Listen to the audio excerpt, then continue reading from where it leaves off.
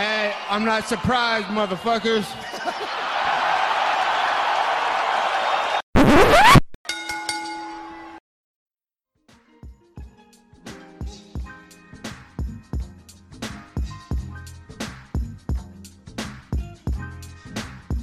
What is up, ladies and gentlemen? Welcome back to the Courtside Sound-Off Podcast. Once again, I'm Josh Shivanoff. As always, welcome by the one and only man of the hour, too sweet to be sour, future Jiu-Jitsu world champion, and Atepa Gordon Ryan, Angel Ortega. A lot of stuff to talk about this week. It is UFC Vegas 66. We got to recap that. However, we also got to talk about a bit of news. Most importantly, this is the Sound Off Awards show. So, my personal favorite episode of the year, probably. It's always the most fun. Not to say that I don't enjoy the show every week, but yeah, man. I mean, very, very excited to go over that. Before we talk about all that, though, real quick, two sponsors of the show, Rogue Energy and Elixir. First off, if you want 10% off your order at RogueEnergy.com, use the code SOUNDOFF at checkout. Use code SOUNDOFF at checkout for 10% off of all your energy needs. They keep me fueled up going through the day. About to start hitting the gym real soon, and they're going to help me there as well. Help me get those gains. On the opposite end of the spectrum, Elixir. Elixir is currently one of the leading distributors of Delta 8, 9, and 10 products. The lab-tested products includes vape, gummies, joints, and gels, among other things. Please check your local laws and ensure that you're in a state where Elixir can ship to you. For fans of the Courtside Sound Off Podcast, Elixir is allowing 10% off with the code SOUNDOFF at checkout. It's code SOUNDOFF at checkout for 10% off of all your needs at Elixir. Before we get into the awards, we do got to go ahead and recap UFC Vegas 66, which happened last Saturday night from the UFC Apex in Las Vegas, Nevada. The last UFC card of the year. It ends with the middleweight main event. And Jared Cannonier and Sean Strickland went out there and did the damn thing for 25 minutes. Kind of a weird fight. I don't think it was a bad fight, like a lot of people were saying on Twitter, but it was just kind of a weird one. Sean Strickland using the jab, being on the back foot. I'm pretty sure he massively outlanded Jared Cannonier, at least according to like the strike total. However, Jared Cannonier landed some really big shots, man, and in the end, he ended up getting the win by split decision, 49-46, 46-49, 49-46. Predictably, Sean Strickland was pissed off by the scorecards because when is he not angry? Angel, what are your thoughts on the fight itself and ultimately the scorecards? You know, it was a little underwhelming. Right? Can we, I think for the two guys that were in there, I think we can both agree on that a bit. At the same time though, I mean, you genuinely have to agree, it was a hard fight to score, right? Mm-hmm. You know, like they said, I think the judges, I remember that the fight ends and the commentary said, they're like, this is gonna be a nightmare for the judges to score. And, no, I mean, I was in full agreement. I did think Jared won. I thought he had the damage, Darren Elkins. But yeah, no, I mean, it was still a good fight. I don't think it was bad. Obviously, you know, in the end, Sean Strickland was wearing it a little bit more with the nose and the blood that was visible. Mm-hmm. But, it genuinely was a harder fight to score, I think. I think if you go, I don't know, maybe I need to go back and watch it and maybe score it for myself again. But in the moment, I was like, I think Jared took one. I give him the nod. Mm-hmm. Yeah, I mean, look, I mean, I scored it for Sean, but it's not to a degree that where, like, this was an incredibly tough fight to score. Josh is like, this was a highway fucking robbery. No. I mean, that's how Sean feels, but I mean, look, dude, I mean, this is a fight where neither guy went out there and really put a stamp on it. I mean, I thought, I was surprised. I was a little bit surprised. I was very surprised at how the way the fight to win. Like the way, just because like Jared Cannonier is like a guy who goes out there and lands some bombs, man. And to be fair, he did land some bombs here. Sean Strickland just ate him really well. I thought Sean found a home for his jab. He landed all the low kicks. It ultimately comes down to like, okay, what do you value more? Do you value like the jabs? Or do you value like the power shots, which are coming on a less frequent rate? So, I gave the fight to Sean. I think I gave him 1, 2, and 4, but at the same time, you can easily flip those around. Like, every single round was close. Like, I legitimately think you could score like this fight. With the exception of, I think, like, round 5, I thought was a pretty clear Jared round. If I remember correctly, he landed some bombs in that one, and busted up Sean's nose really badly. So, I mean, look, dude, I think 50-45 Jared to 49-46 Sean is a completely reasonable scorecard. And it's very rare to be in that circumstance. But dude, this is just a weird ass fight. You know, this is a very strange fight. For Jared Cannonier, man, what do you think about this win for him? What do you think it does for him? The middleweight division, granted, there's a whole lot of, there's a lot going on right now, man. I mean, obviously Izzy, Pereira 2 probably gonna happen next. We don't know what's going on with Whittaker and Costa. What do you think about this win and where it kind of moves him? I don't think it's a lot. I was thinking he needed a win, right? Because he was coming off the loss because his last fight was against Izzy, right? He hadn't fought since then, right? Yeah, correct.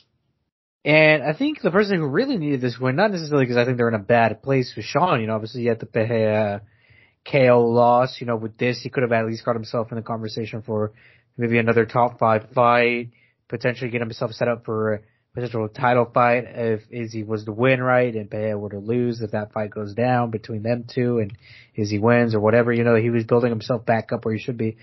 I don't think he's in a terrible spot. I think he's kind of just back where he was at before. Mm-hmm. Yeah, I mean, it's kind of unfortunate too, because I thought the winner of this fight really had a potential, depending on how it went, obviously, to not be the next guy in line. And this is what I've always said, like, it's very important to be the next guy in line. You gotta win all your fights. However, the best position to be in outside of that is the guy in line if the other guy falls out. You know what I mean? And all the time in MMA, you see dudes will get hurt or whatever it may be, and boom, a guy that like, oh, he shouldn't get the title shot. Well, shit, it's weird circumstances, so he is. You know what I mean? Like, that's why Jamal Hill, Wilbur Teixeira, they're next man up. They're fighting for a title. You know what I mean? Earlier this year, Korean Zombie, he was the next man up whenever Max got hurt against Volk, title shot. You know what I mean? So there's a lot of circumstances that go into this thing, and so I thought the winner here, if they got a big win, they could be that guy to where it's like, oh shit, Adesanya got hurt in training. Who are they going to call? Oh shit, Jared Cannonier's got a huge win. Let's call him and have him versus Pereira, because that would be a banger. Instead, this fight kind of, it was so super close. Neither guy made a big statement. You know, it's tough, but yeah, I feel like he's in the same position he was before, which is unfortunate. I'd like to see him probably fight Robert Whittaker next, which we'll talk about why he's free at the end of the show. But yeah, I mean, we'll see what happens then moving forward. In my opinion, the real main event was the co-main event. Arman Tsarukyan. He's been my boy for a long time. You know, the Angel, this is the fun thing about MMA, is like, you don't root for teams, but you got your boys, you know, like you got a stable of boys that you're always rooting for. Arman Tsarukyan has been my boy for a long time, but even then going into this fight, I was like, Damir Ismagulov is a savage, dude. This guy is just an absolute, I mean, what was his winning streak? 18? If I remember correctly, 19, something like that. He's beaten some monsters. Arman Tsarukyan shuts him the fuck down. Insanely impressive win in the co-main. Beats him by decision, 30-27 across the board. What are your thoughts about his victory? I'm not surprised. I talked about it on the show. I thought people were not overhyping Damir, but if you go back and look at his fights, there were some moments of struggle against some opponents where I'm like, okay, look, I'm kind of not, I'm not saying I'm worried, but I'm like, I don't know if these other guys would have the same kind of trouble that he did and get himself in the kind of situations he did at the time. And nevertheless, he didn't have a terrible showing against Arman, but it wasn't a good one either, right? He still lost. He did defend some takedowns. He did give him some, you know, he made him work for it. But it was still what I expected. And I even said, I'm like, guys, this is a 100% sure Arman Tsarukyan can win. I don't know why people are questioning it, you know? It's not to say the guy's not tough on the other end. He doesn't have this impressive streak, right? Obviously, if you look at it on paper and you explain how, if you just say how the records are, what the winning streaks are, you know, you might have just thought Damir was about to maybe walk over him, but I'm like, that's not going to be the case at all. Mm-hmm. Yeah, I mean, I picked Arman. And that's not surprising. Like I just said, he's my boy. I was very shocked at how easy he made it look. Not surprised at all that he won. But, yeah, man, he really shut him down. And for a guy in Arman, this is a win he badly needed. Not in the idea of he'll be cut or anything. But he's coming off a loss, Mateusz Gamrot. I feel like he kind of had a bit of his shine taken away, even though I feel like most people thought he won that fight. Still an L on the record, and for a guy who had so much momentum, I mean, Jesus Christ, you look at his fight before that, he murdered Joel Alvarez, so I mean, it just kind of holds his momentum, but dude, huge win for him here, and, very excited to see what happens to the next. He called out everybody, man. He said, like, you know, fucking Oliveira, Gaethje, Dariush, like, he wants everybody, and that's the type of energy that I love. And I think it's only a matter of time before he's fighting Makhachev again for the belt. Like like I said, within the fucking, by 2024, I see that fight happening again. Maybe even before that. So, as far as the rest of the card goes, man, I mean, main card, straight up all bangers. Prelims a little bit iffy, but what are some fights that you really want to talk about coming out of this UFC, Vegas 66 card? Man. Where do we start? I think we got to talk about Drew Dober, Bobby Green. I think we can't overlook that, right? I think that's the point of interest. I think of the main card, obviously, I was like Alex Caceres, Emir Albazi, also great performances and finishes on the card. But man, that fight was a banger, right? Obviously, it was a round and a half, right? We didn't obviously make it too far into the second, I don't believe, or I don't even remember what point we reached in the second. But nevertheless, I mean, early on, Bobby Green was looking solid. He was giving Drew Dober some trouble. I mean, it was making him struggle, but obviously, but Drew Dober kind of had to like pull himself together, kind of bring it back in, and he ends up getting crazy finish in the second. I even remember, Josh, it's been a while since I've had one of those reactions where I speak out loud and I have a reaction. You know, sometimes I'll have like a silent reaction. I'm just like, oh, or maybe it's like an oh shit. I remember I literally went, holy fuck, he just knocked out Bobby Green. Like, word for word, I said it, Josh, out loud. Mm-hmm. Yeah, man. I mean, it was pretty surprising. I mean, I think I texted you. I was like, holy shit, he just murdered Bobby Green on live television. I mean, I saw that text way later on, and I was like, which one is he talking about? Yeah. No, I was talking about Drew Dober, Bobby Green, man. He killed him. Yeah, I mean, that's the only. Bobby Green's had some tough losses before. I know that Poirier knocked him out way back, UFC 199, and obviously he just lost to Makhachev by TKO, but like this is probably the first time I've ever seen anybody like put him out cold, you know? Like, Jesus Christ, that was a right hand from hell, dude. Drew Dober, he's a dog, and I really want to see, he called out Patty. Do you think that's a fight they'll make? I said that he should get the winner of this, Josh. I know, but do you think it's realistic though? I don't think it's unrealistic. Fair. I think Bobby Green versus Patty makes a lot of sense. I don't know if they'll do it, but I feel like they could do either guy. They could do it, and even though Bobby Green's in a great position because he's a guy that like no matter win or lose or draw, he's not going to lose stock because like dude, if you look at all of his fights, they're all bangers. Like he's never really been in a boring fight. Even this one, he got knocked the fuck out. But you know what? Up until that point, insanely entertaining. And Drew Dober was talking about it. He's like, yeah, man, he was talking shit to me in there. And I was trying to talk back, but like, he's so much better at it than I am. Like, it was just effortless, you know? I tried to hit him to the body. He was like, oh no, you ain't doing that. Like, it's just hilarious. I mean, I love me some Bobby Green. Hell of a win by Drew Dober, though. I mean, as far as the rest of the main card goes, I mean, Amir Albazi got a huge win. I was not super surprised by that. That kid's a dog. I mean, Alex Caceres, though, this is probably the biggest surprise of the card for me. I mean, Alex Caceres taking on Julian Erosa, Juicy J, who's been on a hell of a run, dude. I think he won like 7 of his last 8, and he beat some really good names in there. And then Alex Caceres, dude, with a head kick from hell, just puts him on his ass and gets the knockout in the first round. What do you think about him? And honestly, like, Alex Caceres, 34 years old, he seems to be hitting his prime. It's kind of weird. 6 out of his last 7. What do you think about his one? Like you're saying, and we've kind of been talking about it, he's kind of gotten this resurgence. It seems like he's gonna, how do I put it properly?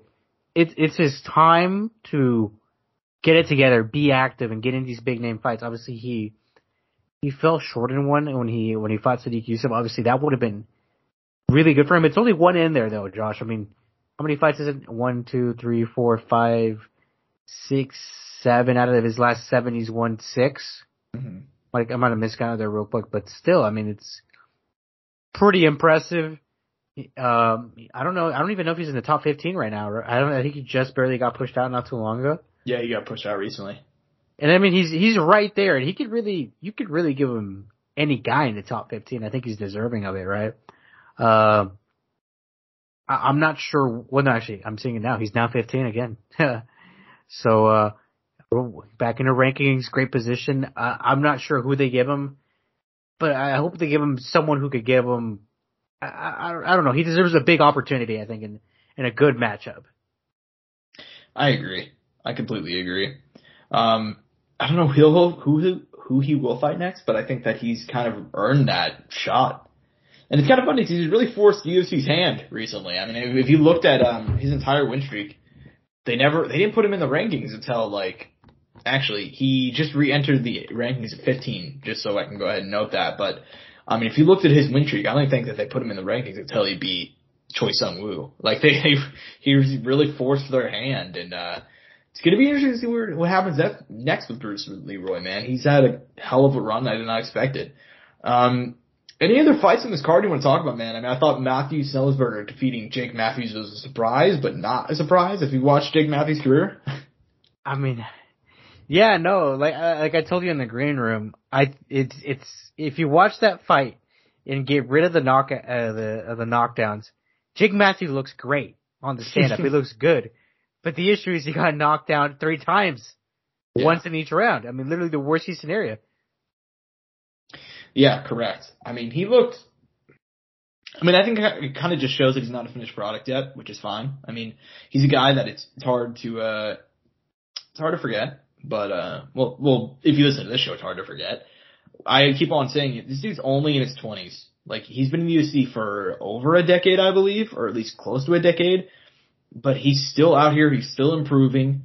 He's not a finished product yet, though, and I think this fight kind of shows it. Even though he went out there and got a huge win last time, he's not perfect. So we'll see what happens with him next. Matthew Snellsberger, though, dude, he's kind of emerged to be one of those guys that, win, lose, or draw, it's going to be a banger. And he's only been in the UFC for 2 years, but he's had some massive, massive fights and a bunch of highlights, dude. So cannot be happier for him. Said Nurmagomedov got a nice win. Rafa Garcia nearly died. So I heard. Yeah, he's taking on Hayaser. I don't even know how I would say it. Hayaser Mashite. Hayaser Mashite. We'll go with that. How about that? Anyways, Rafa Garcia apparently, this is what I've always said, it's a little bit dumb. You see, does not stop a fight. You can bleed all you want as long as your cut's not in a given area. So these guys let this dude fight. And he nearly bled to death because he lost 25% of the blood in his body. Because I guess it was like an artery, and they didn't know until post-fight. So this motherfucker nearly almost died. And I've always said that's incredibly dumb that they don't do that. Because remember, who else had this problem? Not the same problem. Damon Jackson, who fucking bled out not too long ago. So it's just kind of weird. But Josh, just bleed, you know? Right? That's the way the UFC doctors feel about it. I mean, other fights on the card. I mean, Manel Kape got a huge win. Not too unsurprising. Overall, though, this is a nice card to end the year, man. It's no UFC pay-per-view or anything, but a whole lot of fun. Angel, are you ready to break in to the Sound Off Awards of 2022? Because it's time to recap, man. It's been a hell of a year. It's not been the greatest year for the UFC, but it's been very entertaining. So, how do you feel just about this year overall, man? I saw some people saying, oh yeah, this is the worst year in UFC history. It's been so boring. Yada yada yada. I think it's all overblown. But just looking back on your 122 as a whole, what do you think about it, man? What are your thoughts? There was a lot of stories. There was a lot of drama. A lot of tiny little things that happened. There were certain things that I think should have happened this year that could have made this year even better that we didn't get. I don't think at fault of the UFC necessarily, but that's just how life goes, and the way certain fights happen and certain events went, kind of prevented other things. But that's just a fight game, And in the end, I'd say it was a good year still. I don't think it was a bad year. I don't think it's possible for the UFC to have a really bad year unless their main event falls out every time, Mm-hmm. Yeah, I mean, dude, I've sat through some shitty years for the UFC. So I mean, I feel like people that say oh yeah, fucking this year's terrible. Come on, man. Come on. 2017 was pretty bad outside of UFC 217, which I think was the GSP card. if I remember correctly, 2013 was kind of ass too. Like there's been some really bad years, man. This year is not one of them. It's just there was no over the top, like the Stars, I guess is how I'd put it. The Stars had a bad year. Yeah. Like if you look at the top draws in the UFC, some of them didn't fight. Whenever they did fight, they lost. So yeah, that's kind of how I think of it. Now, in terms of we're gonna start off hot, man. We're kicking it off straight up at the top.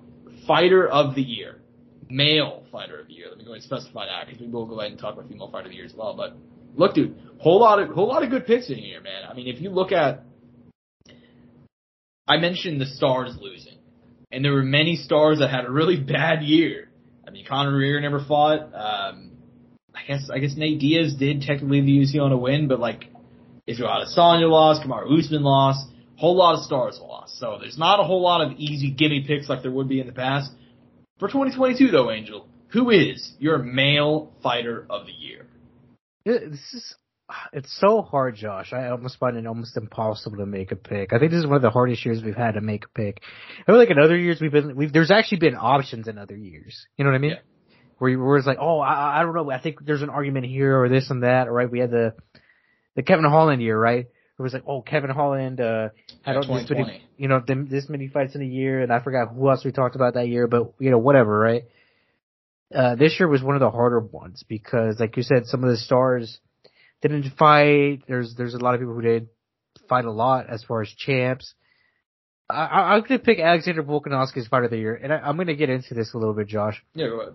I think he had two shutout performances as a champion. I don't think any other champ defended their title or performed the way he did. And he had one of the most impressive title defenses against Max Holloway I've ever seen out of a champion against a former champ in the fashion he did it.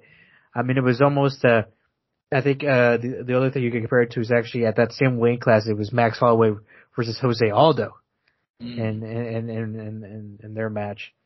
In a way, obviously not to the same extent, right? I think I don't want to compare it. I think Volks was more impressive for a number of different reasons. Obviously, I think a lot of us love Max, so obviously that plays a factor. And also the way he ended off his year was setting himself up for a bout at 155 for the title. I don't think it was just his performances, but also the way what his performances are getting him to and what he's leading us into in the next year. Because I think he's making himself, I think that's what made him fighter of the year for me. Mm-hmm. Yeah, I mean, that's kind of the interesting part about that is that there's a very good possibility that he could run it up, man, especially next year, depending on what happens. He can go ahead and fight of the year 2 years in a row. Look, that's not a bad pick, man. I mean, he didn't fight too many times, only fought twice, and but in those wins, he made absolute statements. I mean, going out there, and yes, Korean Zombie's older. Yes, he fought with an injury, but dude, we've never seen. I mean, maybe Jose Aldo. But even then, I'd argue that the Volkan was even more dominant because Jose Aldo versus Korean Zombie was a beatdown. Korean Zombie versus Alexander Volkanovski looked like they shouldn't even been in the same ring together. Like it was hard to watch, dude. Like that's how you know it's a sign of a great champion to make his contemporaries look like they don't even belong in the same octagon with him. For me, I really kind of went back and forth on male fighter of the year. I thought about Volkanovski, like you said. I thought about Islam Makhachev, but at the same time, I felt like for a while, like Islam Makhachev's been inevitable. You know what I mean? He's one of those guys. I don't have to like it because there's not a whole lot that's interesting about the guy, but he's always felt like inevitable in terms of his rise and the fact that he trained with Khabib, and I admittedly dislike his super artificial run to the top, which was just like, oh, congratulations, you beat nobody that's ranked, but here's a title shot. You know what I mean? And Volkanovski, another big pick. I'm going to go for Alex Pereira. Poatan, 35 years old. A lot of my biggest thing is I did not expect this. I expected Alex Pereira to actually fight for the title. I said this, we talked about this as soon as he got signed. I'm like, yep, it's done. It's Dunsky. He's going to fight for the belt, beat 3 guys, and then fight Israel Adesanya. I did not expect him to get there in the fashion that he did. He went out there and he beat the shit out of Bruno Silva. And I like Bruno a lot. He went out there and knocked the fuck out of Sean Strickland. which I did not expect. And then he went out there and knocked the fuck out of Israel Adesanya, which I really didn't expect. And for a guy to come into MMA, and this is the thing that people tell people, like, guys, Israel Adesanya is 33 now. He has been fighting in MMA at least like he's been fighting in MMA for over a decade, but he's been fighting at least consistently, straight up done with kickboxing for 5 years now. So in your late 20s, dude, Alex Bahia picked up MMA at 34. That is an incredibly difficult thing to do. I understand he had like 3 fights prior to that, but I'm talking about like full-time picking up MMA training whenever you're in your mid-30s. That's near impossible to do anything of substance. Not only do you do things of substance, he's the UFC middleweight champion. So for me, I gotta take Alex Poatan Bahia. Now, for a female fight of the year, it's definitely, how can I put this? There's less options. It's more clear. There's 1 or 2 fighters. For male fight of the year, shit, you can name like we just talked about it, 3, 4, 5 options. Female fight of the year, there's only really 2 big names, 2 big options. Maybe if you want to be, I mean, I saw the MMA awards gave Valentina Shevchenko fight of the year, which was horrific. But outside of that, I mean, Angel, who's your female fighter of the year, man? My female fighter here was Larissa Pacheco. There we go. I mean, Josh, there was no other female fighter this year that had the kind of year she did. And obviously, in the league that she fights, in the format that it goes, obviously she was able to have a lot of fights. But at the top of that, she had to perform in all those fights. So, you can't discredit her because of the way she has to fight in her promotion. And she ended, I think, all her fights in the first round, if not in the first 2 rounds, all with a finish. She later ends the year in a championship bout with Kayla Harrison, who was undefeated, had beat her twice. It didn't seem like she was going to fight beat her again this time. It was going to be 3-0 in the series. She comes out here, she beats all odds. We even picked against her, but we said we wouldn't be surprised if she won, but we still decided to make the choice against her because we believed, look, she has a chance, but it's unlikely to happen. And she went out and she made us eat our words to an extent, not fully, because obviously we weren't against her fully. We did pick against her. And she goes out and gets the W. And cements herself, in my opinion, undisputedly as female fighter of the year. She is the definition, I think, of what a fighter of the year should be, in a way. Mm-hmm. Yeah, man. I mean, I'm in full agreement with you. I'm not even gonna, dick around. I'm also gonna take Larissa Pacheco. I think she's my clear fighter of the year, man. I mean, if you look at the other contenders, I mean, Kayla Harrison was in the running. She obviously lost to Larissa Pacheco. Weili Zhang is really the only other fighter I think you can make a really good case for. I mean, if you look at her, she beat Joanna Jędrzejczyk and she beat Carla Esparza. Granted, I think most people she was favored to win both those fights. Joanna hadn't fought 2.5 years, and Carla just came off the worst UFC title fight in history, and arguably one of the worst fights ever. Granted, I mean, she still won it, but, I mean, nothing was shocking there. I mean, I don't know who else you can give it to, honestly. For me, Larissa Pacheco is a clear winner here. I mean, if you look at her record, we can just run it down, dude. I mean, 4 fights, 3 of those being first-round knockout wins, all within the span of 2 minutes and 40 seconds. And then dethroning Kayla Harrison and being the first ever to upset her as a massive underdog. And dude, like you went ahead and put it, we both like Larissa Pacheco a lot. I feel like we're both kind of, prior to that fight, we were in agreement that like, hey, she does stand a good chance of winning. But even us as like her biggest fans were like, well, probably not though. Like, she's still probably able to pull it off. But dude, she's a knockout artist. But in that fight with Kayla Harrison, she showed wrinkles to her game and she showed clear improvement. So, I mean, you gotta give it up for her, dude. I mean, to go 28 years old, to get washed out of the UFC, to come to the PFL and have your season ended by Kayla Harrison, twice in a row? Just super incredible for her to turn around in this 2022 season where nobody expected it. Everybody just treated it like as a mere formality that Larissa Pacheco was going to lose and that Kayla Harrison was going to win the tournament for the 3rd straight year. She comes out there, pulls off the upset, And along the way, she knocked the fuck out of some really good girls. So you got to give it up to Rizpachenko. I mean, we're in agreement. So fight of the year for the women. Boxer of the year is the next up. I feel like boxer of the year, bit of a weird one because I feel like there's no super clear one. I feel like because of boxing in general, the way that it functions, there's going to be no clear winner any year unless it's like a year where Canelo goes ham and fights like 3 or 4 times. That did not happen here. So who's your boxer of the year, man? If there's a lot of good picks, a lot of good options. There's a lot of options. Let's make it clear. Like you said, there wasn't anybody who clearly stood out. Because there wasn't a lot of guys who were extremely active. Obviously we got to give credit to the better Beeves of the world. I think Devin Haney's up there in the conversation. Inoue, who just fought this past, I think it was a week or 2 ago. I'd say there's a lot of guys up for up for option. I mean, it's like, take your pick. For me personally, I have to say it's at least for me, it's a tie between, I'll give you my top 3 going down. I'd say it's probably, Bivol and Inoue, kind of, you can interchange them, and I'd say Haney is my last option, just because Haney had a rematch, and you kind of expected it to go the way it did. But he's so young, and he captured a title. I mean, you have to give credit where credit's due. I mean, he's like 23 years old, man. I mean, that's not easy weight to carry at that age, and the level of pressure he had, and especially doing it in not his home soil. I mean, there's a lot of factors to it. Mm-hmm. Yeah, I agree. There's a lot of good options. Admittedly, I was going to give this to Dimitri Bivol. I was going to. But the last second, I'm changing my mind.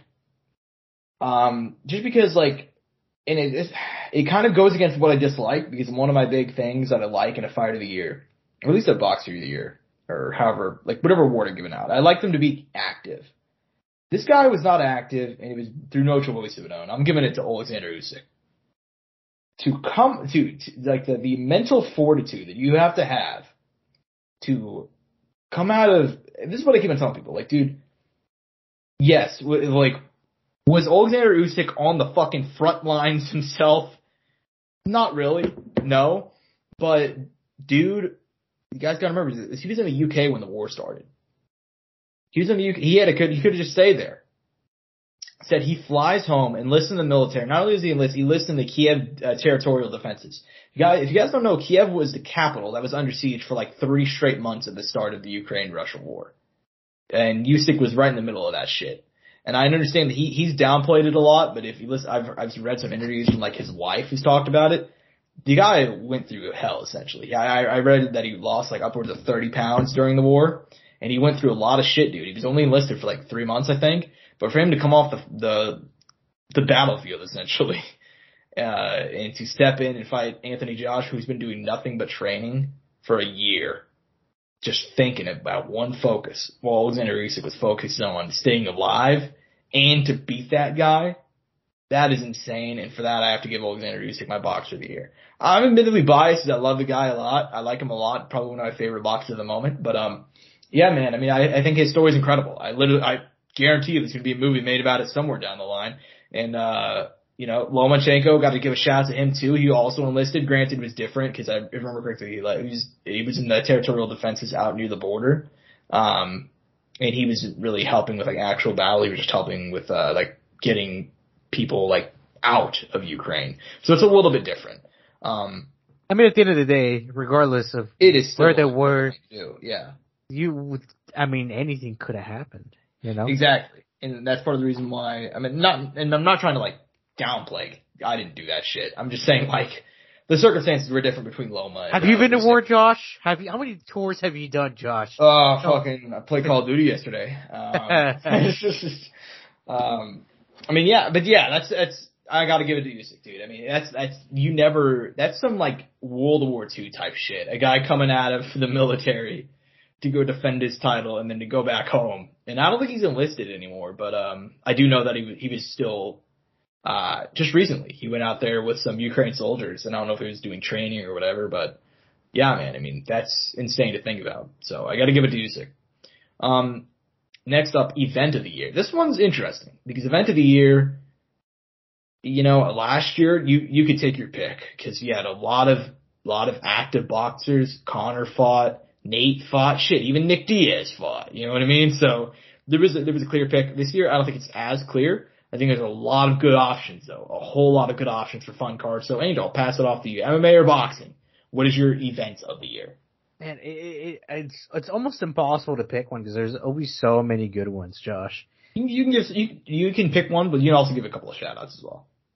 Do you want me to tell you what I think event of the year will be? I think it's one that hasn't even happened yet, Josh. You think it's going to be Bellator X Rizin? I think it's going to be Bellator X Rizin, an event that hasn't even happened yet. Yeah, go ahead. I mean, I don't know. I don't know what you were about to say, but I have a weird feeling, man. It's going to be insane. What are the words I'm looking for? But the production value is going to be very high. I think as far as event of the year, other big ones, I think obviously, Canelo B-Ball was a big event, right? Because of the level of the match. Fury's last match that he had this year against his homie, which, we also had that win. We kind of knew the direction, but it was outside. It was cool. It was cold. There was I think it was like the third or fourth coldest match I've ever had event outside ever. I mean, there was a little history to it. Obviously Jake Anderson was wild. And for UFC, man, and if I have to pick MMA one, I think I have to pick, would it be UFC 270, Josh, with Ngannou and Gane? Correct. The storyline going, obviously, you could say whatever you want about the fight itself, kind of the fights on that card. I mean, I think there was still some pretty good fights on the card. I can't remember off the top of my head. But the fact that Francis Ngannou is at odds with the UFC, they sent him a cease and desist order to not be negotiating for boxing because I guess someone had reached out to him. And this is all the morning of or the night before his match, is defending heavyweight title match against Cyril Gane, who's his former training partner, and there's this little drama, but this drama going between them, and they're at odds, and there's just all these factors, and then we find out he's injured in the match, and then the way he wins isn't knocking out or because he hurts him on the feet, it's him wrestling and him coming full circle. It was such a crazy story. And kind of all the narrative and everything that built up, I think that's what made that event so special to me. It wasn't the fight itself or the fights themselves, but if not everything around the event and the story that surrounded that man on that night and the odds that were stacked against him. It wasn't just Francis Ngannou versus Cyril Gane. It was Francis Ngannou versus the UFC. Yeah, complete agreement. That's actually a very good pick. I didn't even think about that one. I mean, the storyline heading into that one is basically. It's a pro wrestling storyline. Let's go and put it like that. We've basically never seen that happen in the UFC. Like a guy we know going into a fight where it's like, all right, he's going to win this and he's going to be gone, We never see that. And what's kind of surprising, it's somewhat off topic, because we're recapping the year. I'm very surprised that there's been no movement since then. There's been nothing about Ngannou either. And apparently I've read some reports that he might be a free agent as of now. Based off of how the contracts work, he might actually be a free agent already as of last week. It's crazy to think about the fact that we've not seen or heard anything since then. But yeah, dude, that's a good call. I didn't even think about UFC 270. I'm actually going to go UFC London though in March.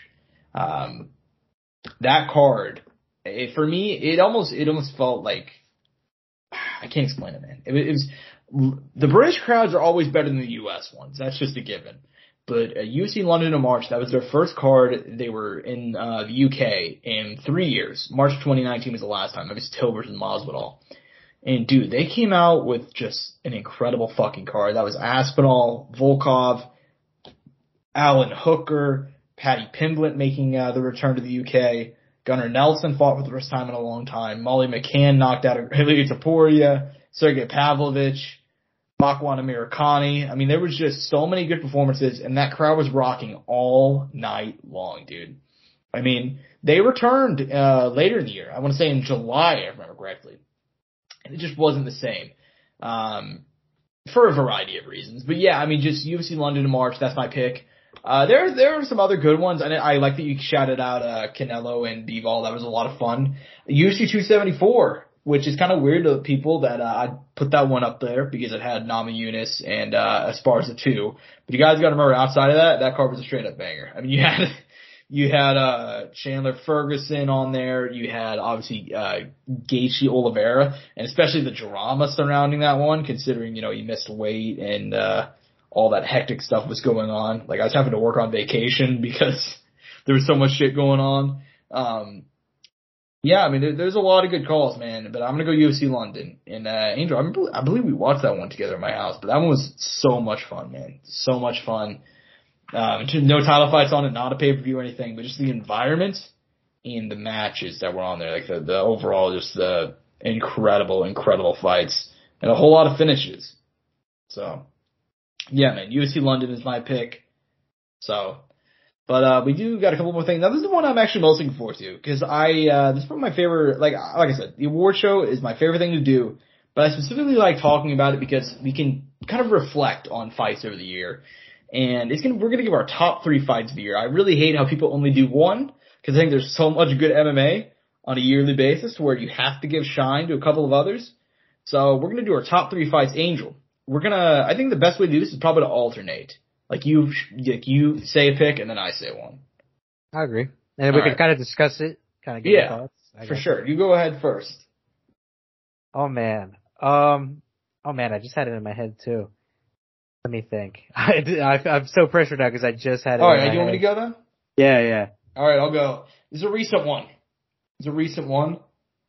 UFC 280 in Abu Dhabi. Petr Yan versus Sean O'Malley. Sugar Sean O'Malley.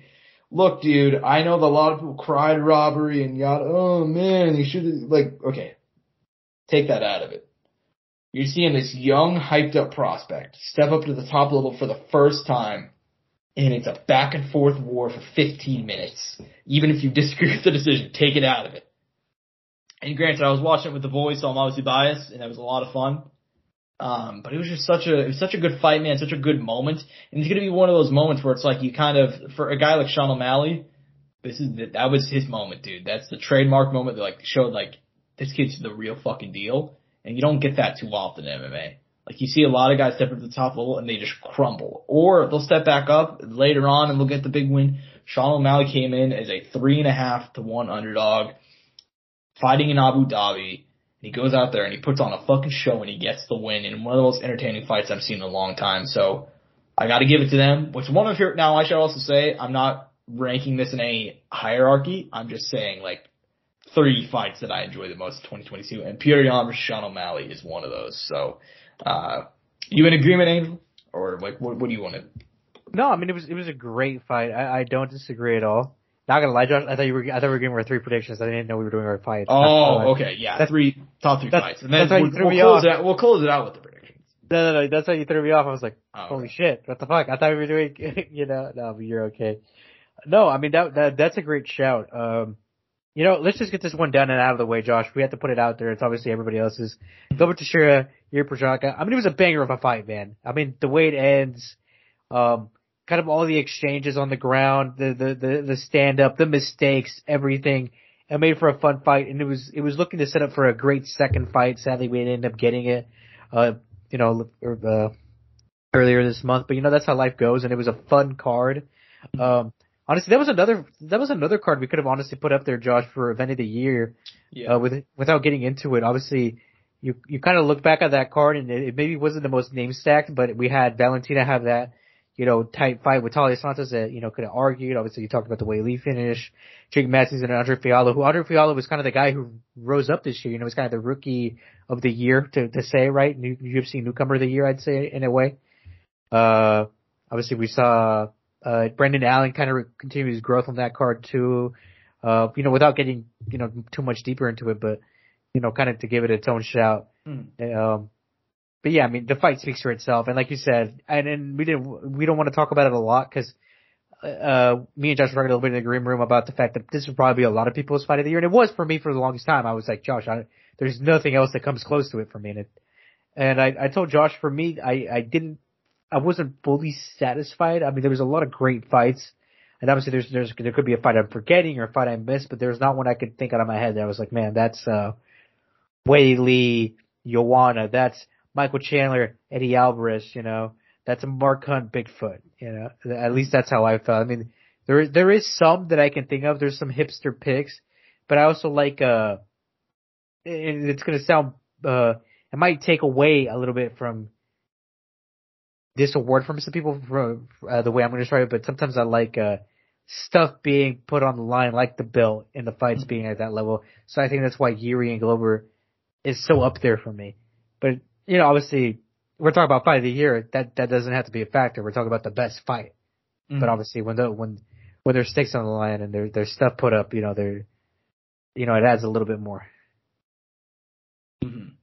Yeah, man. I mean, that's a good pick. And admittedly, I left it off in my top 3. It probably would have been number 4 just because I feel like I knew you were gonna. We were gonna talk about that one regardless, and I wanted to give some shine to some other fights as well. But yeah, it's a good pick. You can't go wrong with that one. I mean, it's literally one of the greatest, not only one of the greatest fights, but it might be the greatest light heavyweight fight ever. And that's a division that was bonkers for the longest time. It's bonkers now. I'm not sure why, but that's always been the chaotic division. So for that to be the greatest fight, arguably in that division's history, I mean, they can give it. I mean, maybe Henderson, Shogun, you know, maybe Gus Jones, but you know, it's up there. So that's a good pick. So for my next one, man, I'm going to go over to the PFL. And I'm going to pick Clay Collard versus Jeremy Stephens. Here's a fun thing for you. This is a fun assignment for anybody listening to this. It's not really follow the PFL. I don't blame you because we really don't even talk about the PFL that much. Fight's on YouTube. It's PFL 1 in April. These two dudes went out there and beat the dog shit out of each other for 15 minutes. And I knew from the second that fight was announced, I'm like, God damn, they're going to kill each other. That's exactly what they did, dude. I mean, Jeremy Stephens clicked on 15 minutes of chaos. Clear win for our boy, Cassius Clay Collard. Huge win for him. But overall, dude, super entertaining. It's going to be my one, like, just to spoil it a little bit. It's my only fight that I have that's non-UFC on top 3 fights of the year. And it's well deserved, dude. It's a hell of a fight. Very exciting. And like I said, it's on YouTube. So if you guys have not seen it, just go watch it. It's canned right now. So yeah, that's my pick. Angel, what's up next for you? Oh man, I'm kind of debating which one I want to say next. Just kind of the order I want to go, but I'm going to go with the one that stuck with me all year. The one that I mentioned, one that was very early on. Kind of a forgotten one. I don't think anybody will necessarily think of this one or think of these fighters' names when I say, especially since I think both these guys lost not too long afterwards too. Actually no, one won. I forgot Sergey Morozov won. But Josh, with me saying that name, it's Douglas Silva D'Andrade versus Sergey Morozov. Yep. Banger of a fucking fight, Josh. I mean, if you have the opportunity, Josh, and you've forgotten this fight a little bit, please go back and watch it. It ended in the second round, someone late after the halfway point of the second round, I believe. Douglas Silva D'Andrade down in the first round, comes back, rallies back, and wins in the second. Gets a submission finish, obviously tunes them up on the feet. It was a sick fight. If you have not seen it, please, whatever you're doing, drop your baby on the ground safely, leave the gym, exit the wedding, exit the funeral, and get out your phone and watch this fight. Yeah, that's a good call. That's a very good call. That fight was an absolute banger, dude. I mean, Douglas Silva D'Andrade is always a guy that's pretty entertaining, but yeah, that one was a lot of fun. That's a very good pick. Yeah, this is my last one, man. This is one I never would have expected to be on here. I thought going into this fight, it was a demolition job. Paulo Costa versus Luke Rockhold, UFC 278. The undercard of Kamaru Usman versus Leon Edwards 2. Look, dude, this fight going into it, I think a lot of my, the reason why I picked this fight is because it's a multi-layered reason. You have this guy in Luke Rockhold, a grizzled veteran at this point in his career. You don't think about it, but he'd been out of action for over 3 years. Fighting back in middleweight for the first time in 4 years. He had been a guy who'd been hated by so many for so long, I don't even think they know why they hate him. You know what I mean? Like, he's always been a guy that's been shit on for whatever reason. And I get it. He has a bit of a abrasive personality, but he came into this fight, huge underdog. He said, like, he picked out Paulo Costa. You know who calls out Paulo Costa? Fucking no one. He's a terrible matchup for virtually anybody outside of a super, super slick striker like Israel Adesanya. Nobody wants to fight Paulo Costa outside of guys like that. And Luke Rockhold's not that guy. He's not. In fact, he's the opposite. He's a guy that's been knocked out multiple times heading into the fight. Super disrespected, super big underdog. He loses, but goddamn it was back and forth for 15 minutes. He had his moments. He dropped them multiple times. They both got bloody. They both got battered. And Luke Rockhold having his big moment where he's like, you know what, man? I can leave off of this. And it's a moment that so many MMA fighters chase and they crave. And even though he lost, it felt like a moral victory. You know what I mean? And for him to have that moment, for him to finally get the roar and the applause from the crowd that he's badly deserved for a long time, that's why it's one of my favorite fights of the year. It's one that I've rewatched multiple times. So, Angel, what's your last one? This is my kind of hipster pick, Josh. I think in a way. It may or may not be. I want to say it is. And for me, Josh, it has to be Arman Tsarukyan versus Matthias Gamrot. This fight showed what a grappling heavy match can be entertaining. Mm-hmm. This was the equivalent of in my opinion, a war on the feet, but a war on the ground in a way. It was super active. I mean, on the ground, the scrambles, the wrestling, the takedown attempts, obviously some of the exchanges in the stand-up. I think people should go back and rewatch this fight. Obviously, there's some people feel some type of way about it because Gamrot ended up winning and they thought Tsarukyan should have won. But this genuinely is one of the best fights of the year. And it's one of the best showcases of MMA, I think, in general, that you could show someone where fighting on the ground isn't boring. It can be entertaining. Mm-hmm. That's a great pick, dude. That fight was a lot of fun, very back and forth. Admittedly, I did not put it on the list because I was salty about the decision, but it was still a great fight though. It was still a very fun fight, and it's one of the rare times that the UFC had two guys that were not stars, and they were like, yeah, fuck it, why not? We'll go out there and go ahead and give them 5 rounds. They're not stars. Neither one of these guys are, but it was just a random June Apex card, and they went out there and put on a show for 5 rounds. So that's a very good call, dude. Very good call by you. Overall, this is an excellent year for MMA. Excellent year. There's multiple other fights. I'm surprised, there were so many other good ones we didn't acknowledge. Chandler, Poirier, Chandler Ferguson was fun for how long it lasted. Hamzat versus Burns, Spike Carlisle versus AJ McKee. That's another one. There were bangers all over this year. However, this is the last part of it. Now, that's all the awards, folks. However, we did this last year. We're going to do it again. 3 predictions for next year, for 2023. It's very hard to predict MMA a year out, or boxing, or this is just combat sports in general, I guess. So, very, very hard to predict stuff a year out, but we're going to give it our best shot. Angel, you want to go ahead with the first pick? Or I guess not pick, prediction. First prediction. Yeah. Josh, I think, this is going to sound crazy to an extent, I think 4 belts change. 4 throughout the UFC? Yes. So, are you counting only men or men and women? Oh, God, that's, I don't know how many. I'll count both. All right. I can see that. 4 is still a fair bit, you know what I mean?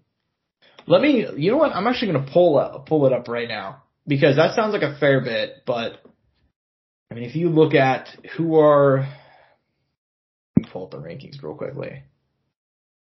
So, obviously, Figueiredo, the champion at flyweight, Aljamain, bantam, Volkanovski, feather, Makhachev, lightweight, Edwards, welterweight, Pereira, middleweight, light heavyweight, no champ, heavyweight, and Ngannou. You know what? I can see that happening. I can actually see that happening. In fact, Angel, my prediction is 5. No, I'm just... I was going to be like, that's ballsy. Well, I have another kind of crazy prediction out there, too. Go, fuck. You know what? Just go ahead. I think the belt changes 3 times at light heavyweight. You know what? I actually can see that happening. Because we'll have a new champ. That's one. That champ will defend. I think they lose it. And I think they lose it, and then it gets lost again. Fair enough. Well, you've already done 2. What's your last one? I think Paddy Pimblett officially takes a loss on his record. Damn. That's kind of a lukewarm. It's just kind of a lukewarm prediction, but I see it. Yeah. But an official one, you know what I mean? Like, yeah. You know what I mean? Like, with the way he's kind of been going, the hype train, you know, he could prove me wrong. He could go next year and, you know, beat a guy just outside of the top 15 and beat a ranked guy. So, what's interesting about that is my prediction also involves Paddy Pimblett, but it does not involve wins or losses. It is, I think he will become an even bigger star for the UFC, and he will main event his first show next year. I don't know if it'll be a fight night or a pay-per-view, but I think he's on the verge of superstardom, and I really don't think, like, if you go out there and he goes out there and fights once and he beats some guy, it's off to the races. You know what I mean? I don't think it really matters, because I feel like most people are kind of pissed off. Most hardcore MMA fans, you gotta think about the casuals out there, dude. They don't know shit. Like, they just know this guy's in a Conor McGregor. And shit, maybe it'll be a Conor McGregor versus Paddy Pimblett. I've been sounding the alarm bell on that idea for a while now. I still think they should make it. I think, full disclosure. Probably going to at some point, right? Yeah, I mean, full disclosure. I think that's the fight to make. And right now it's the perfect time to make it because Paddy needs a win in the top 50. Well, I guess Conor just got out of the rankings, but it doesn't really matter because it's Conor, you know what I mean? Paddy needs a win. He needs a decisive win to become a superstar, and Conor needs a decisive win to get back in the hunt for the title. So I think that's a fight to make. But my prediction is I think that Paddy becomes an even bigger star. I think that people, they're doing wishful thinking right now when they're like, oh yeah, he should have lost to Jared Gordon. Like, dude, casuals don't care. Like, if you're a star, you're a star, and I feel like the UFC is going to keep on pumping him up. And I think that they saw that Jared Gordon was a bit too much. And I think they're going to go out there and give him a big name, but a low risk next. I don't know who it'll be, but I think he's going to become an even bigger star. Because when UFC wants to make someone, they're going to make him. You know what I mean? Next up, this is kind of a bold one because I feel like most people are so far in the other direction they don't even see that's going to happen. I think Nate Diaz is going to re-sign to the UFC. I don't think he'll box. Now, why? I don't know. I just got a weird feeling. And I've always been a vibes guy on this show. I've said that. Like, a lot of my picks I do just strictly off vibes, you know? I got a weird feeling that Nate's going to be back in the UFC. He could box, but I think by the end of 2023, he's under contract with the UFC once again. And that could be to fight McGregor. That could be just to have, you know, some more big fights and to close out his career. But I think that Nate Diaz by the end of 2023 will be back under UFC contract. I think most people expect him to fight Jake Paul, but I think Jake Paul is going to be busy. Because I think by the end of 2023, Jake Paul will have taken his first loss in the sport of boxing. And he will no longer be as big of a deal. Because he's kind of hitting that point where a lot of people, his pay-per-view numbers are slipping. He's kind of losing a bit of grasp. And I understand there's certain fights that he can make that will get people. But I think most people just want to see him fight somebody that they fight someone that he can reasonably lose to. Now, for us as the hardcores, we know there's a very good shot of him losing to Anderson. Most people don't really care because they're just like, oh, it's another old UFC guy. You know what I mean? I don't know who he will fight next. I don't know if it will be Nate or if it will be this guy or that guy. I do think he takes his first loss in boxing next year, though. So that's kind of how I view it. Angel, what do you think any of those are reasonable? I think they're all within reason. I mean, I don't think any of them are unreasonable. At the end of the day, right, they're predictions, right? You know, it's all based off just thought, you know? Mm-hmm. Yeah. Yeah, I don't know. I had another one that was in the back of my mind. It was, you know, I always have to root for this. I think Muhammad Mokaev will be ranked in the top 5 next year, Josh, by the end of the year. Oh, that's easy. I think he will be. He should be, right? If he isn't ranked, in a crazy world, he fights for a title. I don't think they'll push him, you know, knowing how the division is and the direction they're going, but I think he'll probably be top 5 by next year. You know what, dude? I'm actually gonna. This is actually like, fuck that, I'm actually scratching one of my. You know what? I'm not gonna scratch any of my things. I think that could all reasonably happen, but I think Aaron Blanchfield is gonna be champion in 2023, Angel. What? I think so. Yeah, I think so, Aaron. But I think it's time. Because I'm not sure if you saw the news section, but she's in a number 1 contender fight already. And I think that by the time she gets through that, Yeah. That's what I think. I mean, hey, dude, I have been in on this girl since day fucking one. I almost wish the build up. Well, look, and we don't know yet, but I wish the build up was more slow. Well, I mean, it seems fast, but it's really not that fast. I mean, if you look at I know, but she's going from 10 to 2. I almost wish it was like 10 to 5, and then to 2, or 10 to 7, and then 4, and then 1, and then the. But she's 4 fights in, and if you look at her people, she beat Sarah Alpar, who's not even in the UFC anymore. She beat the dog shit out of Miranda Maverick, who's really good in her own right. She beat up JJ Aldrich, who's like a solid top 15 gatekeeper, and then she beat the dog shit out of Molly McCann. For me, it's more about styles. I'm not saying that Erin Blanchfield's like a finished product, but if you look at the women's 125-pound division, that division is a division made up of people that lack an identity. You know what I mean? Same. Like, they're all decent in every single aspect, but there's no specialist. There's no area. Like, there's certain people like Talia Santos is better on the mat and she's on the feet. You know what I mean? Like KGB Lee, she's like a good striker, but you have that for everybody. Erin Blanchfield is so, I think, head and shoulders above the rest of the division when it comes to grappling. You know what I mean? I think that she's that fucking good.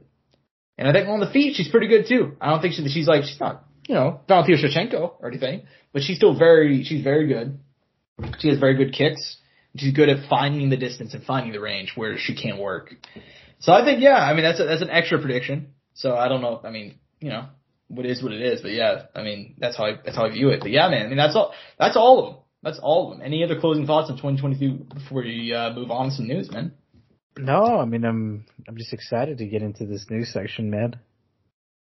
I realized we forgot one, Angel. We have one more to go over. Oh man, what did we forget? We're dumbasses. Upset of the year. Oh man, take your pick'ems, right? Exactly. I mean, who do you got? But now, granted, I called a couple of these upsets. For me, it's I can't really, no, but for real, who do you got for upset of the year? Oh man, like I said, take your pick'ems. I think just because this person had such a great story leading into this fight, I'm gonna go Larissa Pacheco, man. The betting odds were against her. Not a lot of people picked her. She will be forever underappreciated, and she ended up getting the dub. Mm-hmm. It's a good pick. That's a good pick. I'm going to take one super recent. That's probably why I'm picking it. It's very fresh in my mind. Pat Downey. Pat Downey, if you guys don't know, he was kind of, I don't want to say he was their Bo Nickel, but he's a super hyped up wrestler, had a lot of momentum with him, signed to Bellator earlier this year, dominated the first guy I faced. He took on Christian Eccles. And we just talked about this, I think, this would have actually been a week or two ago. Was a minus 2,000. He got knocked the fuck out in round one with one of the most beautiful uppercuts you will ever see. So yeah, that's my pick for upset of the year. I mean, I'm admittedly, like, most people, this is a shocking year for a lot of people, but like you and me, we're pretty hardcore on this shit. So we know what we're talking about. Like, we knew that Larissa Pacheco had a very good chance of beating Kayla Harrison. I picked Leon to beat Usman, and I feel like unless you're like, unless you have not paid attention to the guy, you knew they had a relatively good chance of pulling out the upset. Like, Esparza was a huge underdog to Namajunas, but she already beat her once. You know what I mean? And Rose is kind of prone to being inconsistent on certain nights. So, yeah, I mean, I feel like even the biggest upsets of the year, there's like a very good, there was an avenue there. So yeah, I never in a million years would have picked Pat Downey to lose though. So I'm going to go ahead and that's my upset of the year. But now it's time to move on to some news. Because we're talking about fights, man. Fights in the cage, fights in the boxing ring, fights at the fucking UCPI, apparently. Friend of the show, Mike Jackson. Like we talk about friends of the show and it's always normally in a good light. Mike Jackson though, I'm admittedly biased. I've interviewed the guy multiple times, over the last few years. And, always been very nice to me.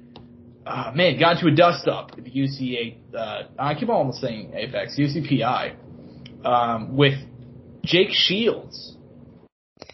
We might have to get Mike Jackson on the podcast, Josh, to give us his side of the story. Well, now he's already given a couple of interviews and,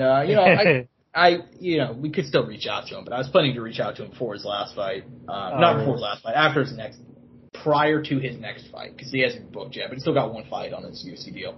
But yeah, so these guys got beef on Twitter, and if you follow them on Twitter, you know they're both heavily involved in politics, which, regardless, I don't even want to get into it. Man, you're telling me. I mean, look, man, I'm a political. This is something I occasionally give hints on. I'm a huge political nerd, read tons of history books, and very involved in politics. I see zero reason to tweet about it. You're not gonna have any good discussion on fucking Twitter. Both these guys heavily political though. Yeah, you're not gonna have I'll put it like this. You won't have a productive conversation. That's the way to put it. Both these guys very political. Jake Shields and Mike Jackson. This is a couple months ago. They were going back and forth, and Mike said, Jake said, "I'll fuck you up." Mike said, "Come on out to Houston, and we can run it." Jake never showed up, and sadly. So Mike, huh? I said sadly. I know. So he never showed up, and Mike was actually working at the PI the night previously. He was working for the UFC Fight Pass Grappling Invitational. So the next day, I guess he went in there to get in a workout, and that's when Jake Shields and his boys rolled up. And, it happened. Jake Shields is the first man I've ever seen to pull guard in a street fight. So, first time for everything. Angel, what is your reaction to all this drama? I'm not sure how kept up on it you are, but, according to Mike, basically just got jumped. Look, I didn't even know exactly what happened because I saw it on Twitter and I was like, Mike Jackson, and I was really thrown off because I was like, are Mike Jackson? What's going on? Jake Shields, what is Jake Shields doing there? I was really lost, but now with context, it all makes sense. Yeah. Yeah, I don't know why the fuck Jake was there, but I do know that Mike was there because he had been working in Vegas the night before and just decided to go get a workout in. So I don't know why Jake was there. But, he's on some fuck shit. I mean, look, man, I don't have too many thoughts on this one. I know that Mike is apparently going to press charges, which, Hey, man. It is what it is, right? It is. I mean, look, you play stupid games, you win stupid prizes. And this is what I said on Twitter afterwards. And I actually got a lot of hate. I even got some fighters in my DMs. Whoa! Can you tell me in private? I'll type it in chat. Oh, was it multiple or was it just one? It was just one. Wow! Really? Yeah. I didn't expect it. Okay, I'm not gonna. I cleared it up. We're on good terms now. But yeah, I got some people in my DMs. Now you gotta get them on the podcast. Oh no, I don't think that's gonna happen. We're not on good terms. We're not on great terms. So we cleared up. But yeah, I mean, I made a joke afterwards because Jake posted a video of him, which by the way, I saw everybody being. I'll explain in a minute. But anyways, he posted a video of the whole thing. By that I mean 10 seconds of him passing into half guard. In a fucking street fight. But, so funny. But anyways, yeah, I said, typically whenever I assault people, I make sure to post it on Twitter. Right? And then I got people being like, oh my god, you're a fucking pussy, bro. Oh man. Bro, why don't you go cover fucking the WNBA, bro? I got fucking The WNBA? Dude, I got death threats over this. I'm like, dude, it's just. Oh my god, Josh, you were so scared, weren't you? Oh my god, I saw somebody that commented oh, you can tell who's really about this life. You're saying assault. You can tell who's really about this life and who isn't. I'm like, motherfucker, dude, you have a Piotr Jan fucking profile picture and 40 followers. You're not about the fucking fight game, my man. Come on. But yeah, I got a shit ton of people coming after me over that. I bet you the next day, I saw Mike was pressing charges. I'm like, oh, damn, it's almost like I was right that it was a stupid fucking idea to post online.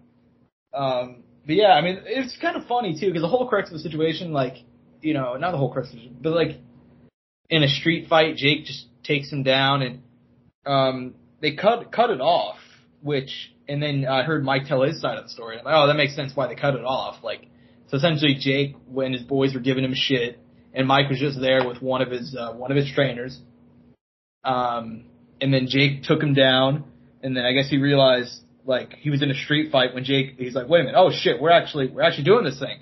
So he fucking eye gouged Jake and had him bleeding. And I was like, oh, is that actually, for real? Then if you look up Jake's, Twitter, you can see he has a big fucking, mark on the side of his eye.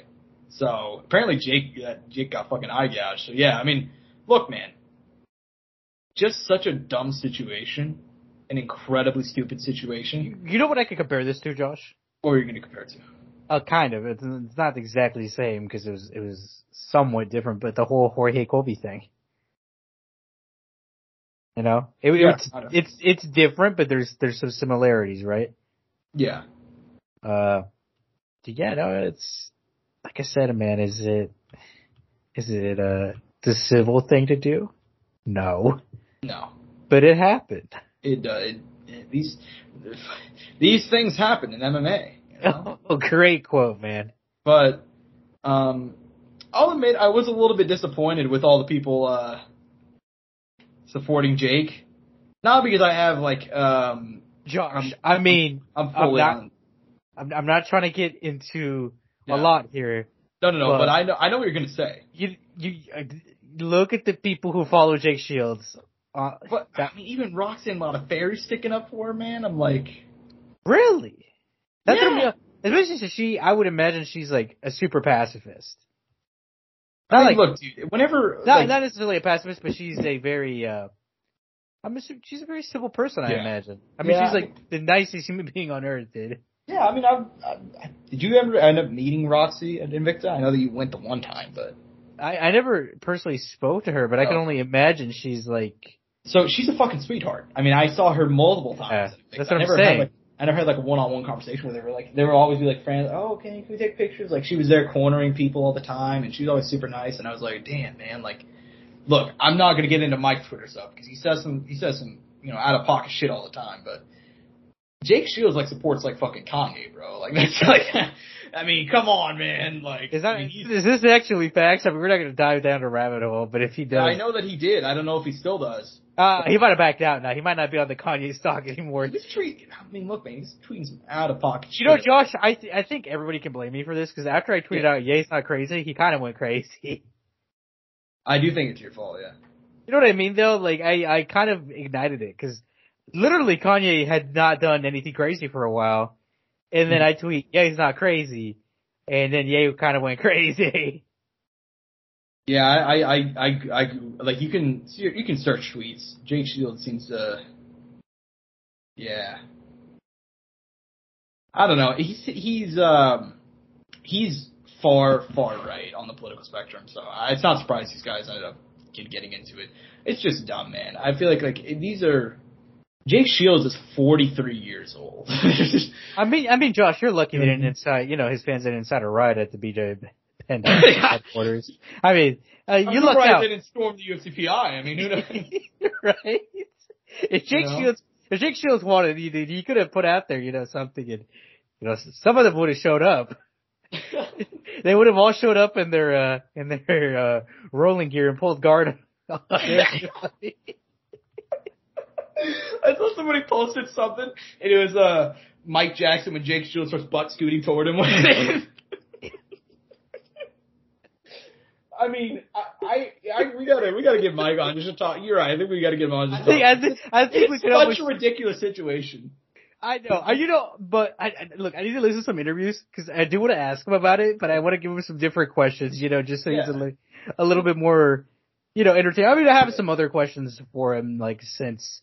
Everything, talking about the Dean Barry fight, that whole situation. Yeah, because we haven't interviewed him since before that fight. So. Yeah, and we had asked him about that because that fight got canceled, Yeah, and then it got rebooked. So, or postponed, I guess technically is the proper term. But I know that we fall on the wrong side of this, at least in the MMA community. But I'm like, there's a massive sense of irony to me that would be like, oh yeah, talk shit, get hit. But Jake Shields just pulled guard in the street. I mean, come on, man. How you gonna? Did he actually instantly pull guard? I don't know if he pulled. According to Mike, he said that he just tried to take. He didn't even because he had all his boys there, and he tried to take him down. He's like, I didn't even realize we were fighting until I thought he was just having a fucking mental breakdown, like. And then I was like, oh shit, we fighting, so I gouged him. You need to send me an interview, man, or something. He did it with MMA Junkie. It was pretty funny. But yeah, I mean, shit is comedy to me. I just cannot get past the whole because it's Jake Shields. I mean, what else is he gonna do? I mean, Jake Shields is the only person to have the bully. He went on Bully Beatdown and he fought the bully. And there is a misconception that he lost the striking round. No, he did not lose the striking round. But the bully still. If you guys forgotten the rules of 2007 hit show MTV Bully Beatdown, let me walk you through. He fights. They got 2 rounds. I remember correctly. It's 3 rounds. It's just grappling, striking, and then a straight up MMA fight. And if the bully gets through the first round, which is grappling, or excuse me, if they get through the first round, which is striking, they get 5,000. Get through the second round, they get another 5,000. Get through the third round, they get another 5,000. Jake Shields' bully made $5,000 that night because on the feet, he didn't do anything. So it was pretty funny. So yeah, I mean, what else is Jake Shields going to do in a street fight? You know what I mean? I was going to say, speaking about a bully beatdown, do you ever remember the Andre Arlovsky episode? Fuck yeah, dude. Do you remember what he said to, I think, whoever the host was, or they were talking? Mayhem Miller? I don't remember exactly how it went. Okay. I might have heard this on a podcast, but they had asked him, who wouldn't you want to fight or whatever? And he said Andre Arlovsky, and then he fought Andre Arlovsky. That's so funny, dude. Oh my god. That show is comedy gold. It was so fucking, it was so, like, it wasn't legit bullies from right now. I heard it was like mostly people who needed money, if anything. Yeah. You know what's crazy? Wasn't Michelle Waterson on it? I don't think so. Maybe. I think she was. I could have sworn, we don't have to look this up afterwards, but I could have sworn she was. You might be right. I mean, there's a lot of people on there you don't, like, think of, you know what I mean? Well, I know Eddie Alvarez was on it. I just said Andre Arlovsky, and I'm pretty sure Michelle Waterson had an episode. Maybe they had. Okay, so we can run down the list. A couple people I don't know. Michael Westbrook, who I didn't even know. Oh shit, he did fight in MMA. I forgot about that. He's an NFL player. Eddie Alvarez, Jake Shields. Jake Shields fought on there twice, and his bullies. Yeah, one bully made $5,000. Jesus. I remember Jason Mayhem Miller fought. Yeah, you're right. Michelle Waterson went on there. Yeah. Told you. 2010. Yeah. Believe it or not, she beat a man. No, Daniel Cormier went. I didn't even know DC went on there. DC went on there. I need to go watch that episode now. DC, Joe Riggs, Bobby Green, Tyron Woodley, Eddie Alvarez. They had some killers on there, dude. Like Woodley. I mean, they're all killers, but you know what I mean. Yeah. Damn. Yeah, man, that was a fun show. But back to the, we should probably move on because I don't think there's anything really to add. But yeah, I think the funniest part is I got a shit ton of people like. You have to show me some of this stuff. This is too funny to me. I saw one. They're like, "Oh, Jake Shields, I found another soy boy for you to beat up." I'm like, dude, so he just please, actually, no, Josh, no, yeah. please assault Josh. Yeah, please assault me, Jake Shields. I'll gladly take it. I will gladly get held in half guard for 90 seconds and then sue the fuck out of you, dude. Like, come on. That's so dumb, guys. Like, what are we doing here? But anyways, yeah, I mean, I think it's about time to move on. That's such a funny situation, though. But anyways, back to actual fight news that are not taking place at the UCPI. Paulo Costa, Robert Whittaker, we knew that was going to go down to UFC 284. Paulo said the entire time, though, he's like, I have not signed. I have not signed with, I've not signed the contract. I'm not doing it. And, everybody, even Whittaker's like, no, that's not the case. Well, it turns out that is the case. UFC said it wasn't. Whittaker said it wasn't. That fight's off. They cannot come to a deal. And he's like, what's your reaction? Sucks. I mean, it seemed like, obviously we had the illusion that it seemed like it was like conclusive, it had been done, it was going to go through, but no. We were lied to. I mean, I don't think we were necessarily lied to, but we were, made to think that it was going to happen, and in reality it wasn't, which sucks, because that was a banger of a fight. But I'm sure they'll be able to find someone for Robert, but at the same time, it's so hard because he's so highly ranked and he's so good, you want to put him against a guy who carries some kind of value and name power, Mm-hmm. Yeah, I mean, if you look at that card, it's still a really nice card, but this whole situation, the Paulo situation is getting badly bungled by the UFC, man. I think so. I understand he's maybe not the easiest guy to work with, but like, look, man, he called their fucking bluff. The UFC does this a lot. If you guys don't know about it, they'll announce fights before they're finished. And almost always the fighters are like, well, shit, I guess I'm fighting him. You know what I mean? Paul's the first one to be like, no, man, I'm good. Like, it's just, I don't give a fuck. You can announce me versus Izzy, announce me versus anybody. I'm not fucking fighting until I get a better deal. I think he even said, like, they wanted to fight, 70 was the deal. And he said, nah, I'm good, you know. I get that, because he's going to have to travel, you know, he's traveling to Australia, which is a fucking fat flight. And fighting a killer. And fighting a killer, yeah. And you know what's funny is I get his point, but I do the opposite. I'd totally take this fight. The first thing I'm doing is bolting for the PFL. Because, I mean, look, dude, that's the last fight in his UFC deal. And, I like Rob Wilkinson a lot. Well, actually, isn't Rob at 205? Well, I guess Paulo would probably fight at 205. Paulo would probably fight at 205. Because, I guess you're right. Yeah, fucking Paulo versus Rob Wilkinson at 205 sounds like the most entertaining fight you can make outside the UFC. Or one of. But, I mean, the beauty of Paulo is I feel like he could literally fit in any promotion. I think he could fit greatly in ONE FC. Mm-hmm. I think he'd look great out there. I think he could fit well in Bellator. And I think he could fit well in the PFL. But I don't think he would want to fight that often, though. You think? That's my only issue. So, yeah, I don't think he would go to, you know, I don't think he'd go to PFL, but I think I could see him in one of those other two promotions. Mm-hmm. Yeah. I think he fits everywhere. And that's the fun thing about Paulo is why I think it's so dumb that they're botching the situation. Because the guy he's not a ready-made star, but he's like the ultimate, like, oh shit, Paulo Costa's fighting on this. Oh, I gotta watch it now. Like he's one of those guys where if you're thinking about buying a pay-per-view and you see, oh, he's in a fight against Rob Whittaker, he's fighting Luke Rockhold, he's fighting this guy or that guy, you're like, oh, damn, Paulo always comes to bang. I guess I gotta watch it. You know what I mean?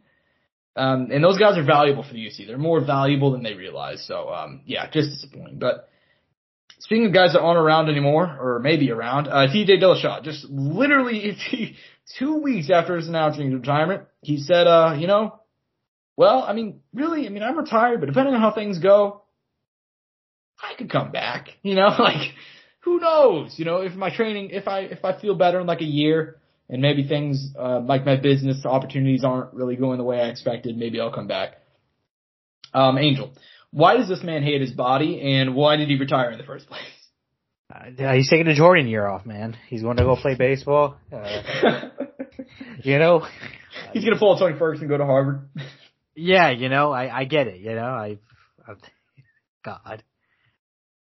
No, I mean, I don't know, man. I think he should just enjoy retirement.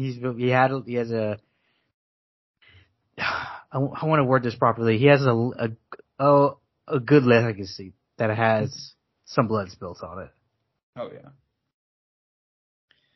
Yeah, I mean, I think it's I was admittedly 50-50 on the idea that he was actually retired, because TJ strikes me as one of those guys that A, would not allow himself to go out on a loss, and B, not allow himself to go out in a situation like he did where he was hurt and he knew that he couldn't maximize his potential and do everything that he wanted to do, right?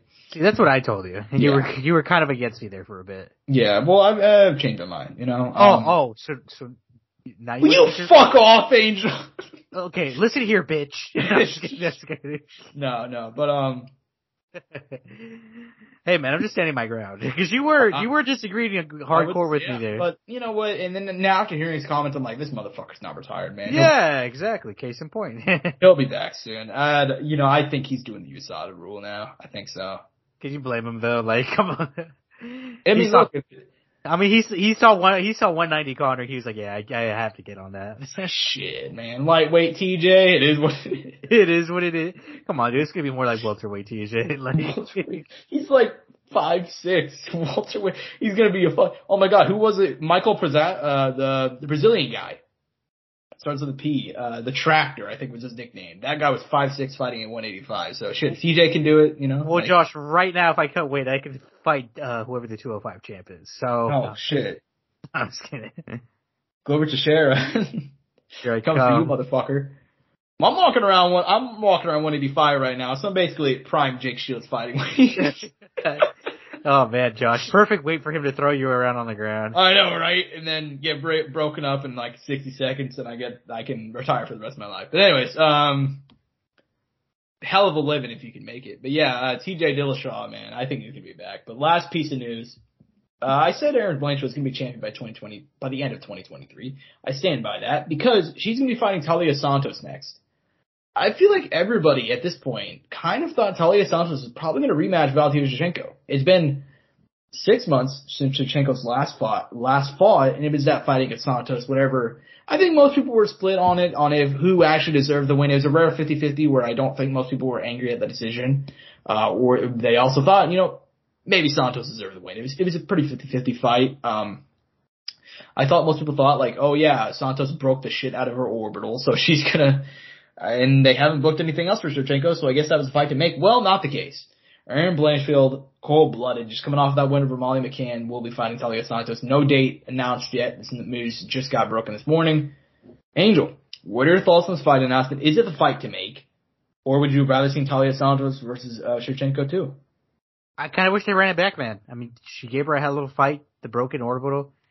Like I said, we kind of talked about it, a little bit there where I kind of wish it was a slower build up. It's 10 going to 1 or 2 or whatever she is now. And she's so young. She has time, and Talia Santos is available, and Manon Fiorot's right there.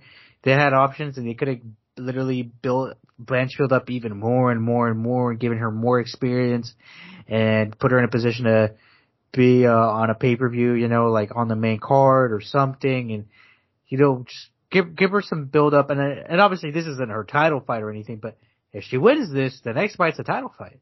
Mm-hmm. Yeah, exactly. And,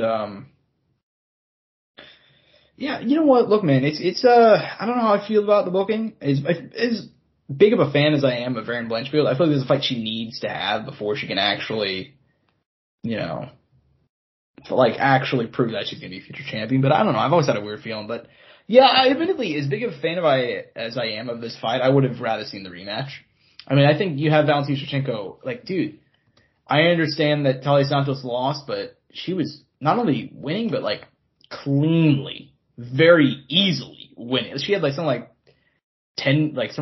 insane. Something 5-7 minutes of back control just in those first 2 rounds. She dominated on the mat, on the feet is competitive. But then she got, head-butted and broke her orbital. So I think that if there's a time to go ahead and run it back, and even though somebody wasn't a champion, that's probably the fight. I mean, Shevchenko lost a combined 2 rounds during her time at flyweight, and Santos not only won 2 rounds, arguably won 3. So yeah, I get it. But, it is what it is. Very excited for that fight, Blanchfield versus Santos. Any other closing thoughts on that or anything else before we close out, man? I mean, I'm excited to see how it goes when it does happen. Obviously, that's a ways away now. We have a very long year ahead of us coming up, right? A lot of exciting fights. Obviously, starting off strong with UFC Brazil whenever that happens here in not really.